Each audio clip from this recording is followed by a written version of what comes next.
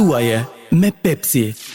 Përshëndetje gjithëve dhe mirë se vini në Thuaje me Pepsi në këtë episod të ri dhe si gjithmonë për gjatë kësaj ore ne flasim për gjëra shumë të bukura me njerëz shumë të mirë dhe njerëz shumë talentuar dhe sot kemi vendosur që në program të ftojmë Arjola Shehun. Arjola, përshëndetje dhe mirë se vjen. Sa vagët më prezantoj, duhet të thoshe kjo prezantuese ka qenë njohur me një karrierë të suksesshme. Shiko, doja që ta lija për pak më vonë atë pjesën, por kur them njerëz talentuar bën le të themi kështu në një farë formë sens, sepse pse këtu ftonin vetëm talente. Këtu ftojnë vetëm njerëz talentuar. Në profesionet e tyre, në le të themi kështu, të gjitha ato mënyrat që ata e shfaqin talentin e tyre dhe besoj se ti e ke shfaqur prej vite me radhë tashmë. Po. Faleminderit shumë njëherë për prezantimin. Është kënaqësi të ndajmë këto minuta bashkë. Në fakt ardit unë duhet të pranoj se më kishte marrë pak malli të kthehesha në radio. Sa vite u bën? Që jam larguar. Gati një vit e pak që jam larguar nga radio, që nuk jam më përdit në radio, po sepse unë kam bërë një emision mëngjesi, që ishte 3 orë, ishte live në mëngjes, ishte një emision që t'jepte një lloj energjie, një lloj adrenaline, dhe më mungon. Ti me sinqert më mungon radio shumë. Nuk e di pse, por kur njerëzit më thonin që ti mund të bësh shumë mirë një program mëngjesi, unë me veten time thoya gjithmonë që nuk mund ta bëj dot, sepse nuk jam dhe njeri mëngjesi. Kjo është e vërtetë dhe besoj se ai person ose ata të cilët realizojnë programe mëngjesi duhet të kenë shumë energji që t'i japin dhe të tjerëve që të nisin ditën në një mënyrë shumë të mirë. Unë e konsiderova veten një të tillë dhe ishte shumë e çuditshme. Mund të isha kështu përgjumësh përpara se sa të fillonte programi, po sapo dilja në mikrofon, kisha një lloj energjie të brendshme që besoj transmetoja bukur edhe publikut, kështu që mëngjesi më pëlqen. Ndoshta tani e kuptoj që je shumë e zënë dhe me pjesën e televizionit dhe me mbi ngarkesën që do të kesh me programin e ri. Për ta ritheksuar edhe një herë, Arjolën dhe Kelvin do t'i shihni në RTV Ora News tek programi i mëngjesit. Është menduar për një titull apo do të ketë të njëjtin titull siç ka patur? Do jetë në RTV Ora, do jetë emisioni Ditë e Re, do të mbajë të njëjtin titull, megjithatë do të jetë si program krejtësisht i reformatuar dhe do jetë me shumë rubrika të cilat besoj janë interesante për publikun. Dhe me qenë se fjala suksese ty edhe Kelvin, edhe një sezon sa më të mbar. Si nisi le të themi kështu kontakti i parë dhe si tu ofrua ty ky program mëngjesi në RTV Ora News? Në diskutime kam qenë në fakt për gjatë vitit që lam pas, ndërkohë që unë merresha me projekte të rëndësishme dhe spektakle siç ishin Netët e Klipit Shqiptar apo Miss Shqipëria. Isha në diskutime me presidentin e kompanisë zotin Ylli Ndroqi, i cili pati dëshirën dhe dashamirësinë për të më patur mua si një nga imazhet e televizionit të tij. Ishte shumë dashamirëse kërkesa dhe propozimi i tij, po aq dashamirës ishte edhe respekti që u tregova, ndoshta edhe ajo dashuria e madhe për të bërë punën në televizion që u kthye më pas në një pranim të kësaj ftese që më bë për të qenë pjesë e. Ndërkohë ti përgjatë këtyre 3 sezoneve të fundit, 4 sezoneve të fundit ke patur le të themi kështu një larmishmëri programesh që besoj të kanë ndihmuar edhe ty për të krijuar le të themi në një farforme një pjesë ose një bagazh pak më të madh tek vetë jote. Ke bërë një program i cili deri diku mund të konsiderohej një talk show i mirë të fillt në ITV, më pas një program gatimi me shumë të ftuar dhe me shumë personazhe dhe tashmë është një tjetër sfidë e re për ty. Je person i cili i ke qejf këto sfida? Më pëlqejnë sfidat, më pëlqen të provoj deri ku mund të shkoj edhe sa është kapaciteti im qoftë edhe si prezantuese në ekran, kështu që prandaj i marr me dëshirë dhe me qejf të madh. Megjithatë në momentin që unë nuk ndihem mirë, unë largohem. Ka ndodhur në të shkuarën kjo gjë, ka ndodhur në të shkuarën kjo gjë, mua gjithsesi në fund të ditës të gjithë ne si prezantues duam të kemi një lloj stabiliteti, po them, në ekran, sepse absolutisht ajo të bën figurë më të pëlqyer për publikun, të kesh një lloj qëndrueshmërie në programet e tua. Por besoj jam akoma në edhe pse kanë kaluar disa vite të mira, u bën 5-6 vite që unë jam pjesë e ekranit, unë them që jam në fillimet e mia, kështu që besoj ja lejoj luksin vetes që të eksperimentoj derisa të gjej atë program të cilin do ta mbaja për shumë vite me radhë. Më pëlqejnë spektaklet, kjo është arsye sepse unë dashamirësisht u bëra pjesë e projekteve të Petri Bozës edhe Alda Bitës. Doja ta provoj ashtu sikurse kam shijuar edhe eksperiencën e këngës magjike me në krah producentin Ardi Qebrea. Këto gjëra më japin një lloj emocioni të veçantë, të cilat në fakt nuk t'i japin për shembull emocione të njëjta emisione të cilat mund të jenë intervista. ku unë jap maksimumin tim, unë e shijoj shumë, po është një gjë ndryshe, dhe ti ke nevojë të provosh edhe të gjesh veten në këto programe. Nga këto eksperienca që ke realizuar, siç e the netët e klipit shqiptar ose qoftë edhe kënga magjike, besoj se ti ke fituar një farë eksperiencë të caktuar tashmë që ndoshta në të ardhmen të fillosh të punosh për një program i cili mund të jetë ose një spektakël i cili mund të ketë, le të themi kështu, për masa kombëtare. Mendon se e larg arritjes asaj gjëje, sepse pavarësisht faktit se ti the që okay, unë jam në fillimet e mia dhe është diçka mos e kuptueshme, sepse ke njerëz sot e kësaj dite në ekran që kanë ndoshta mbi 20 vjet dhe besoj se ata e kanë bërë punën e tyre më së miri. Por në të ardhmen, mendon se mund të marrësh rolin e një lideri për sa i përket një spektakli të tillë? Ardit mua m'pëlqej shumë kjo shprehje që do të them tani. E lexova dikur para shumë vitesh edhe e mbaj mend edhe kam të prezente vazhdimisht. Thotë jeta është ajo që na ndodh ndërkohë që ne jemi shumë të zënë duke bërë plane. Megjithatë, në planet e mia, shumë të afërta është një program i tillë. Ndërkohë, për sa i përket këtyre dy eksperiencave, a mendon ti se erdhën në momentin e duhur për të realizuar? Unë them se po. Tashmë i kisha marrë atë eksperiencë që më duhej nga intervistat, isha konfiguruar, po themi, në treg si një nga prezantueset e brezit të ri që besoj dinte ta bënte mirë punën e vet. Ishte momenti që unë të provoja dhe pjesën e festivaleve dhe spektakleve, gjë që unë mendoj se si sfidë u kalua me sukses. E kuptoj. Ndalemi pak me çam than njerëzit se jo, mashallah, për mos me të marrim se mund të bësh kompliment na vetes, po sinqerisht me çfarë dëgjova përreth komentet që vinin. Jo, komentet kanë qenë shumë pozitive në fakt dhe kishte vite në fakt që nuk shfaqej një vajzë e re e cila kishte pasion për punën e saj, sepse dalemi në një tjetër pjesë tashmë që në media këtu në Shqipëri po shohim dita ditës më shumë vajza dhe djem të ri të cilët profesionin e tyre po realizojnë thjesht për të marrë pak famë dhe jo sepse duan ta bëjnë me të vërtetë, dhe ka shumë këtu në Shqipëri. Të të them dhe një shprehje tjetër që unë përdor vazhdimisht i pas ke shumë të shpeshta këto shprehje. I kam çuditërisht më pëlqejnë shumë. Unë nuk rend pas famës, se po të doja famën do e kisha bërë shumë vite më përpara. Unë rend pas suksesit. Pas suksesit. Kjo është dhe janë dy terma komplet të ndryshëm. Në fakt që këtu në Shqipëri keq kuptohen vazhdimisht dhe keq interpretohen vazhdimisht. Por ndalemi edhe sërish tek programi i ri që do të nisë në shtator. Keni menduar për diçka që mund sillni si risi në një program mëngjesi, sepse tashmë dihet janë le të themi kështu të ditura dhe se cilat janë programet e mëngjesit dhe tematikat dhe mënyrat se si realizohen ato. Dhe unë besoj se mëngjesi në Shqipëri ka shumë hapësira për të eksperimentuar, për të bërë gjëra të bukura dhe për të bërë gjëra të reja. Keni menduar diçka me Kelvin ose me producentët dhe autorët e programit? Autorët e programit jam unë dhe Kelvi.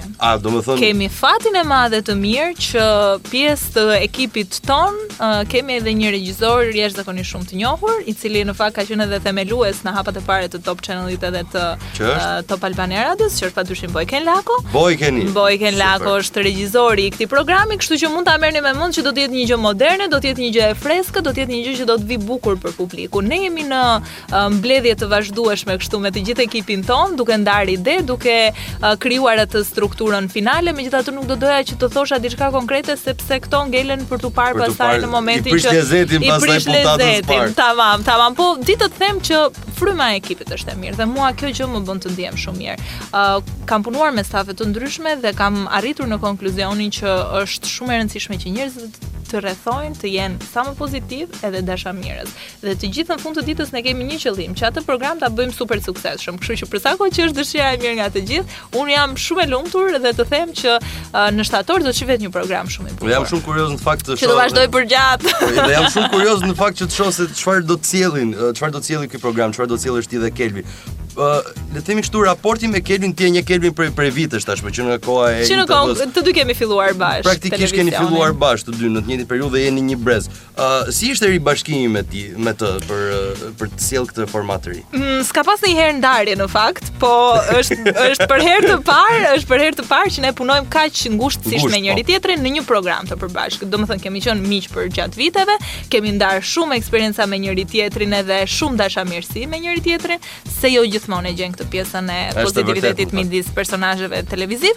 Megjithatë, unë jam e lumtur që e kam mik dhe kur patëm iden, ishte ndoshta një bashkim idesh midis asaj çfarë tha presidenti, drejtoresha, unë dhe Kelvi u bashkuam të gjithë bashkë dhe vendosëm pastaj që ky program do bëj nga Arjola dhe nga Kelvi. Ishte besoj një lajm i mirë për të dy, edhe ishte dashuria jonë që na bashkoi në fund të ditës, dashuria në kuptimin e kuptoj. fjalës, se njerëzit se po të dëgjoj me shumë vëmendje edhe kur ishim Jo, po njerëzit që na ndjekin prej vitesh e din tani më marrëdhënien edhe raportin super miqësor që un kam me Kelvin, kështu që besoj kjo gjë do përkthehet bukur edhe në program. Se besoj se nuk e kam të provuar akoma.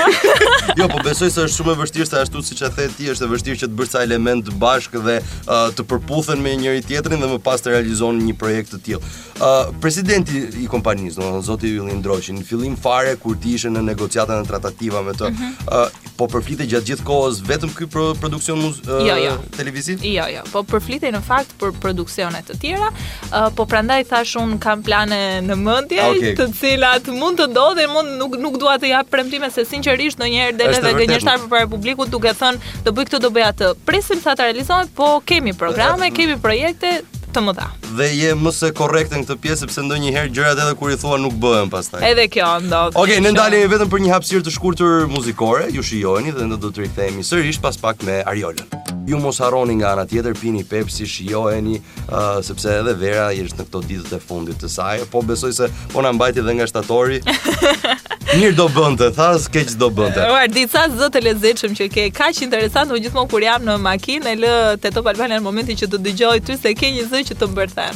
Unë fakt e di se kush është më e bukur kjo pjesa e zërit se ma kanë thënë me të vërtetë shumë njerëz, por nga ana tjetër dua që ti bashkangjisë edhe zërin edhe çik kështu profesionalizëm sipër. Sepse edhe në radio ti e di ndoshta edhe e kupton më mirë që të rrallë janë persona të cilët duan ta bëjnë më radion dhe duan ta kenë karrierë radion sepse dhe për këtë më vjen keq.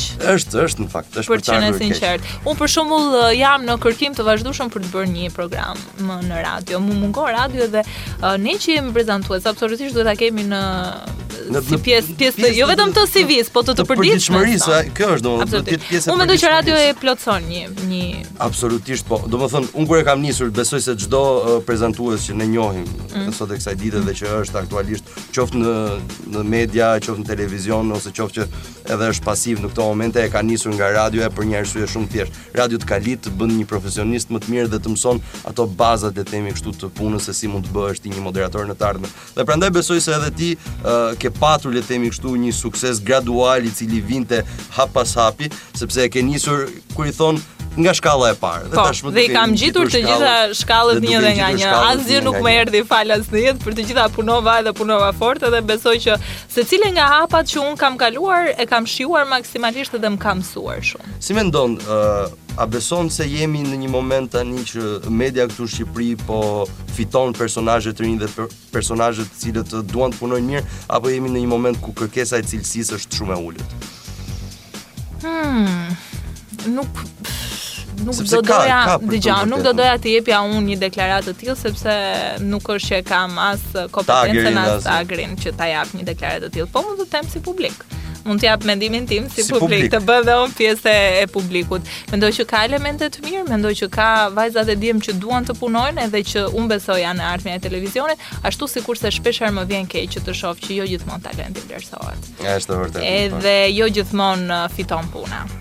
Sepse ka 1001 manovra dhe kjo dihet tani më lloj mënyrash se si mund të çash etj, por në fund të ditës unë mendoj që publiku nuk është budalla. Absolutisht jo. Dhe kjo është më e rëndësishmja. Në fund të ditës, pavarësisht manovrave, unë mendoj që do të vlerësohet ai që vërtet ka çfarë të japë për. Me Kelvin duket e kam bërë këtë lloj bisede që pavarësisht çfarëdo lloj gjëje, pavarësisht çfarëdo lloj personi që ti sheh në televizion ose dëgjon në radio, mund të ketë një moment le të themi kështu fame në thonjza për një periudhë të shkurtër kohore, po pastaj do fillohet kërkohet llogari, do fillohet i kërkohet cilësia, ai nuk do të ditë ta sjell atë, dhe është momenti ku do shkartiset gjëja. Kjo është pak po e sigurt. Ndoshta këto lloj personazhe mund të bëjnë dhe programe të cilat deri diku në thojza janë sipërfaqësore. Okej, mund të bësh edhe program. Se duhet një lloj bagazhi për të bërë një emision të mirëfillt që të ka content edhe thelb në fund të ditës. Normale, absolutisht po, ti mund të bësh edhe programe të cilat mund të kërkojnë ose që mund të jenë sipërfaqësore. Po në fund të ditës ama ti nuk është se e shet dot sapunin për djath. Besoj, kështu që është ajo që theti, publiku nuk është budalla dhe dita kuptoj shumë mirë se kush bën për atë punë, kush është personi i duhur për atë punë dhe kush nuk është. Okej, boll folën për punën se shumë punë domethënë. Jam shumë i bindur. Atë një shprehje tjetër të lutem.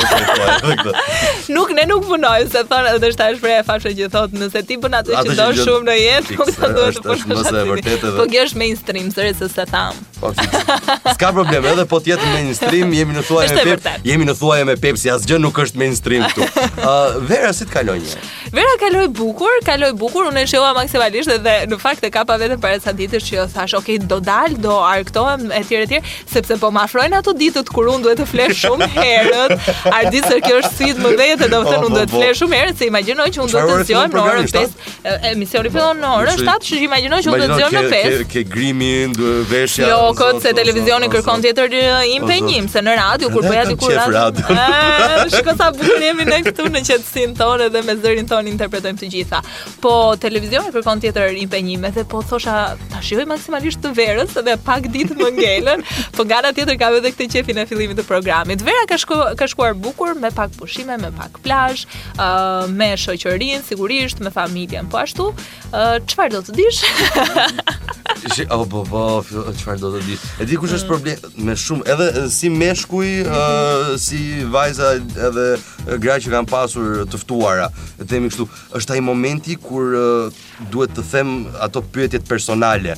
Dhe gjithmonë ti për shembull nuk ishe një nga këto personazhe që përpara se të hyshim në studio, mos më pyet për këtë mos kuptoj. Nuk dua të po jo, unë s'kam gjë për të shehur, kështu që. Jo, unë i them këtë, po as më intereson fare. Po bëjmë çka ke për të bërë. Ore, po s'intereson ty, po intereson portaleve që janë vënë këmbë këmbës personazheve. Ke shumë të drejtë, në fakt, madje të vetmit personazh që kanë bërë këtë pyetje ka qenë Esto, këngëtari, që ore, po si duket situata, domethënë keni gost tani apo jo. Dhe ja bëra pa të keq se mua bëhet çuna, e kupton? Domethënë u bë lajm që nga këtu, nga Top Albania Radio, Esto është një zog i lirë. O gjithë kështu, mos seriozisht e keni. Jo, okay, ne do të shkëputemi vetëm për pak për të rikthyer sërish në pjesën e dytë të Thuaje me Pepsi me Arjola Shehun. Ju vazhdoni qëndroni në Top Albania Radio duke dëgjuar muzikë të mirë. Thuaje me Pepsi. Mirë, jemi rikthyer sërish në pjesën e dytë të Thuaje me Pepsi. Për të gjithë ju të cilët sapo na jeni bashkuar në këto momente, jemi me Arjola Shehun dhe do të flasim sërish gjëre gjatë për shumë ama. Ajo çfarë doja të dija unë, si shijon Arjola disa ditë pushimesh? Unë jam njeri që më pëlqen qetësia, me thënë të drejtën, edhe pushimet i konsideroj më pëlqen që ti bëj të qeta. Nuk rezultuan kështu këtë vit për shkak të vendimeve të shoqërisë time. Ne shkuam në një vend që vetëm për qetësi nuk njihet, siç ishte Mykonosi, aty kalova disa ditë. Po jo, po aty është qetësi fare. Aty është qetësi e madhe shumë, ditën se natën tërbohen njerëzit. Aty është e kundërta asaj çfarë duhet të ndodhi. Jo, kalova bukur, isha në shoqëri shumë të mirë. Vizitova vende shumë të lezetshme dhe e shijova si eksperiencë, po thash, unë jam një njeri që më pëlqen qetësia. Ndërkohë, ke gjithë kësaj kohe ke përmendur shprehje. Je vajzë që lexon shumë. Më pëlqen shumë të lexoj. Tani aktualisht po lexoj një libër që është psikosocial, quhet Murgu që shiti Ferrarin e vet, edhe të mëson një filozofi jete ku ti nëse nga titulli është shumë intrigues. Vërtet shumë intrigues është dhe ta këshilloj ta lexosh edhe ti se është life changing, Robin Sharma. Okay. Ai bën edhe shumë trajnime për vetë zhvillim dhe pak a shumë këtu bazohet edhe libri tek vetë zhvillimi, tek koha që ne duhet t'i japim vetes për të organizuar edhe për të arritur pastaj qëllimet tona finale edhe të rëndësishme për cilat ne kemi ardhur në tokë.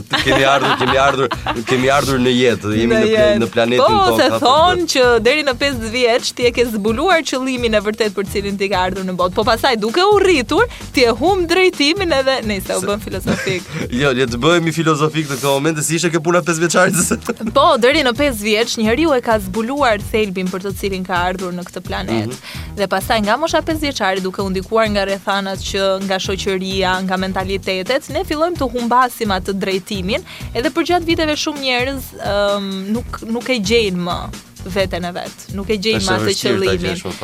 Të rrallë janë ata që shkojnë drejt qëllimit të tyre finale dhe ose të gjithë ne kemi një thirrje të brendshme se ku përkasim. Po flas pikërisht për këtë thirrje të brendshme. Normalisht që po të gjithë kemi një thirrje të brendshme, por besoj se duke u ndikuar pak nga shoqëria dhe nga ajo çfarë na rrethon, sidomos edhe këtu për mos ta bërë vetëm për Shqipëri, po mentaliteti këtu janë njerëzit të detyruar më pas që të bëjnë ca zgjedhje të caktuara.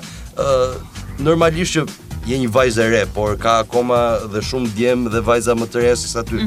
Do kishe diçka për t'i thënë, për t'i, le të themi kështu, për t'i motivuar ata, po, për t'i motivuar fiks fare, për t'i ndjekur ëndrat e tyre.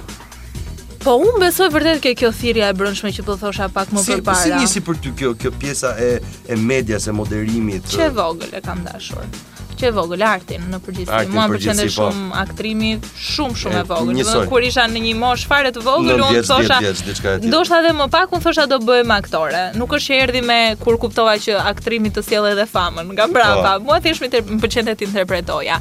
Nuk pa mundësi për të bërë një aktore për shkak të atyre që po thoshin mentalitetit, për shkak të shoqërisë, për shkak të rrethanave dhe njerëzve që nëse flasim për aktrimin, këtu biem edhe pastaj në një diskutim tjetër që këtu në Shqipëri është shumë e vështirë që të bësh aktor sepse ke edhe persona të cilët përdosin titullin e aktorit dhe të regjisorit më pas. Po edhe të ardhurat, domethënë janë një arsye, kështu që unë vendosa të ndiqja një tjetër rrugë, pastaj rrugës time, ajo thirrja e brendshme sikur ka qenë shumë e fortë. Edhe të roqa atë energjinë e duhur për të marrë pjesë pastaj në një audicion të një fushate publicitare për një kompani të caktuar, që mos bëjmë publicitet se jemi ekspert në këtë pjesë. Bëra disa spote publicitare për këtë kompani dhe pastaj nga aty të njëjta agenci që realizonte reklamat më rekrutoi për të bërë një tjetër audicion për televizion, atkohë ishte MATV, se kam treguar këtë histori dhe kështu ndryshoi rruga ime nga ekonomiku, nga masteri shkencor për ekonomik, përfundova pastaj prezantuese në televizion. Do ndryshojë diçka? Jo. Nuk do ndryshoja asgjë sepse mendoj që të gjitha investimet që kam bërë në jetë kanë qenë të vlefshme për mua. Ekonomikun e kam bërë me shumë qef, kam qenë një nxënëse që mësoja shumë, edhe një studente që mësoja shumë, e kam bërë me shumë qef. Është një investim që ndoshta në të ardhmen mund të më vlej, po që tani më vlen sepse krijon një lloj bagazhi njeriu nga shkolla, padyshim që ne na formon si njerëz, por ndoqa pasaj atë që po thoshim, thirrjen e brendshme dhe ëndrrën time dhe pasaj u ndryshua rrugës, ndoshta një ditë mund më shihni aktore, mua dhe arditim bashkë. Ku i dihet. Rruga është e gjatë përpara, nuk i dihet se çfarë mund ta dali ose për sa kohë që kemi besimin, çdo gjë mund të realizohet. Dhe kjo është mos e vërtet dhe kjo është ajo çfarë duhet të dinë dhe shumë vajza e djem të rinj këtu në Shqipëri se kemi me të vërtet shumë të talentuar, por që nuk janë zbuluar për 1000 arsye. Kështu që vazhdoni besoni, vazhdoni ndroni, merrni guximin, edhe po ju përplasin deri në fytyrë s'ka si lloj problemi sepse do mund të hapen 10 të tjera nga brapa. A di që mua ma kanë përplasur deri në fytyrë në kuptimin e fjalës. Kuptimin e mirë të fjalës. Po, kam bërë edhe disa audicione të shkuara që nuk kanë shkuar ashtu siç duhet. Ta besoj. Flasim pak tashmë për të gjitha ndodhitë e fundit që kanë ndodhur dhe sidomos dua të prek diçka me të vërtet shumë të rëndësishme. Të gjithë situatën që është përcjell dhe nga mediat për sa i përket djegjeve që kanë ndodhur në Amazon është mushkëria e botës. Le të themi kështu, 23% e oksigjenit global prodhohet nga Amazona, nga pyjet e Amazonës dhe një situatë e tillë ishte me të vërtet shumë e dhimbshme, teksa e shihje, por normalisht dhe e dëgjoje. Ajo çfarë më bëri përshtypje, për të thënë vërtetën, ishte fakti se askush nuk i vuri rëndësi për as dhe një moment të caktuar, vetëm kur situata u bë me të vërtet shumë kritike, nuk i vuri askush rëndësi se çfarë po ndodhte atje. Dhe njerëzit me sa duket, le të themi kështu, vetëm përgjatë këtyre ditëve të fundit kanë filluar që të solidarizohen me gjithë këtë çështje, por me të vërtet është një problem shumë i madh dhe është një nga ato momente kur të gjithë ne kuptojmë se sa të parëndësishme janë disa gjëra me të vërtet shumë thelbësore për qendjen tonë dhe për jetesën tonë. Dhe mos harroni, shumë fenomene kanë ndodhur përgjatë këtyre viteve të fundit, nga akte terroriste, nga zjarrvënia e kishës së famshme të Notre Damesit në Paris, dhe gjithë këto gjëra kanë marrë një vëmendje shumë të madhe dhe kur vjen puna për fatkeqësi natyrore të tilla për masave, vëmendja mediatike, vëmendja e ne vetë njerëzve ka qenë shumë e vogël. Dhe mbi të gjitha jemi vetë ne ata të cilët e kemi shkaktuar këtë gjë, kështu që askush le të themi në një farë forme nuk mund t'i hedh, askush nga ne nuk mund t'ia hedh fajin asnjë personi tjetër sepse jemi vetë përgjegjës për këtë gjë.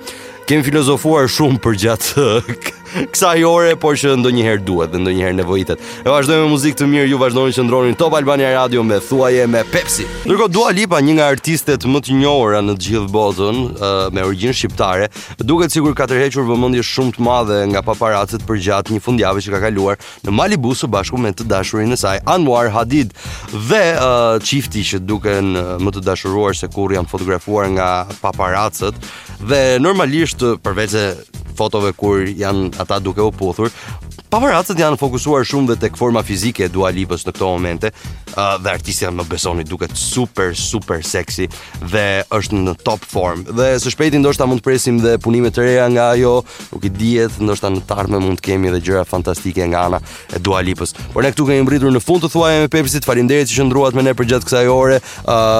Normalisht patët mundësi edhe pak minuta më parë të dëgjoni dhe intervistën me Arjolën dhe do keni mundësinë ta shihni dhe atë në RTV News nga shtatori me programin e ri së bashku me Kelvi Gadillin. Natën e mirë që të gjithëve dhe harboni, siç e kam unë shprehjen time të zakonshme. Thuaje me Pepsi.